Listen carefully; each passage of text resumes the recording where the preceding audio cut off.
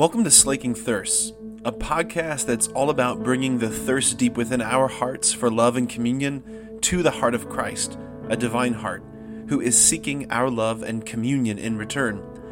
The hope is that the two thirsts would meet and both thirsts would be slaked. You know, John's gospel sometimes, the way that he's a literary master, but sometimes the way he writes, you're like, oh, I don't know what you're saying. So, how about just as a little piece of homework, you just take a little time today and just slowly go through that gospel again and just, all right, Lord, what are you trying to communicate? Because there is such beauty in that, in this monologue of the Lord here, where he's just describing himself as the Son in relation to the Father. Particularly those lines, the Son cannot do anything on his own. So powerful, so powerful. Okay. Yes, there's so much beauty in these scriptures this morning. I'm not going to focus on the gospel. I want to focus on that first reading from Isaiah, though. We hear this. I just want to spotlight one verse where we hear this. Zion said, "The Lord has forsaken me. My Lord has forgotten me." Like, this is coming out of the heart of Zion, the heart of Israel, God's chosen people who've suffered so much, who've been blessed so much. This cry of the heart expressing their suffering, this cry of the heart where it feels like their God has forgotten them. He's moved on from them. He's cast them off. Our God has forgotten us. He's forsaken us. And then the Lord responds like this through Isaiah with this image. Can a mother forget her infant, be without tenderness for the child of her womb? Even should she forget, I will never forget you.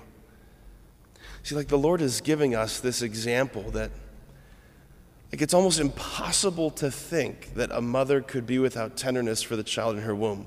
It's almost impossible to think that a mother could, like, forget her infant. Like, the Lord is saying, like, do you see how ridiculous that is? And he's like, even if that were to happen, I couldn't forget you.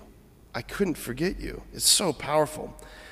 You know, I was just sitting there again, just praying through this scripture, and it was the Lord who was saying, like, this is what I'm like. This is what I'm like. You know, the gods, the goddesses of the pagans, they were basically big, powerful projections of our worst demons. The gods and goddesses, they were capricious and deceitful and jealous and bloodthirsty and vindictive and violent and, you know, emotionally needy and, you know, subject to, you know, snits and fits of anger, right? They were more or less like these projections of our worst demons. And into that world, that sort of pagan mythological world, comes the God of Israel. The God of Israel, who, yes, is immensely powerful. He's the creator, he's the Lord, he is almighty, he is all of those things.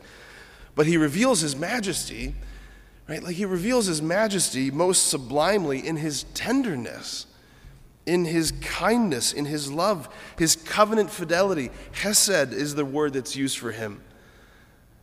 This steadfast love that I'm binding myself. The God of the stars reveals his power, his majesty, by binding himself in a covenantal relationship with not all of humanity, but with this small little group of humanity, these Israelites.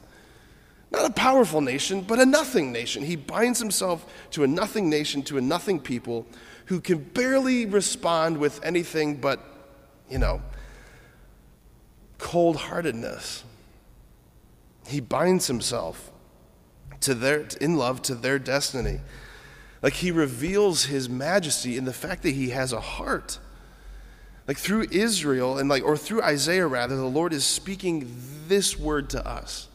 Like, the Lord is speaking this to us. You know, maybe it's just to me, I don't know, but he's saying, look, I notice you. I got my eye on you. It's not as though, like, I'm busy somewhere else working on some other person, some other project that's more important than you.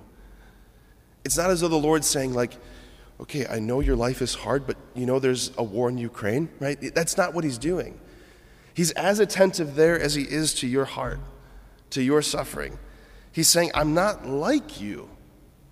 I'm not limited in my time. I'm not limited in my attention, my energy, my resources. He's not like even the best of parents who have to prioritize this child's needs over that child's needs.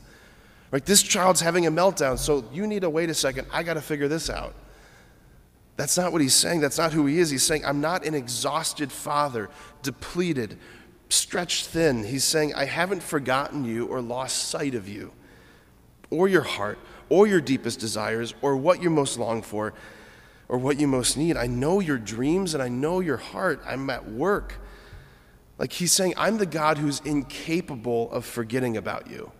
I'm the God who is incapable of abandoning you, incapable of rejecting you, incapable of casting you off. He's saying, please, because of that, like, again, the invitation is trust me. Trust that I'm working. Trust that I've never paused in my efforts to bring about good in your life. Trust that I'm working. And so again, Lord, we repeat with all of our hearts, Jesus, we trust in you today. Amen.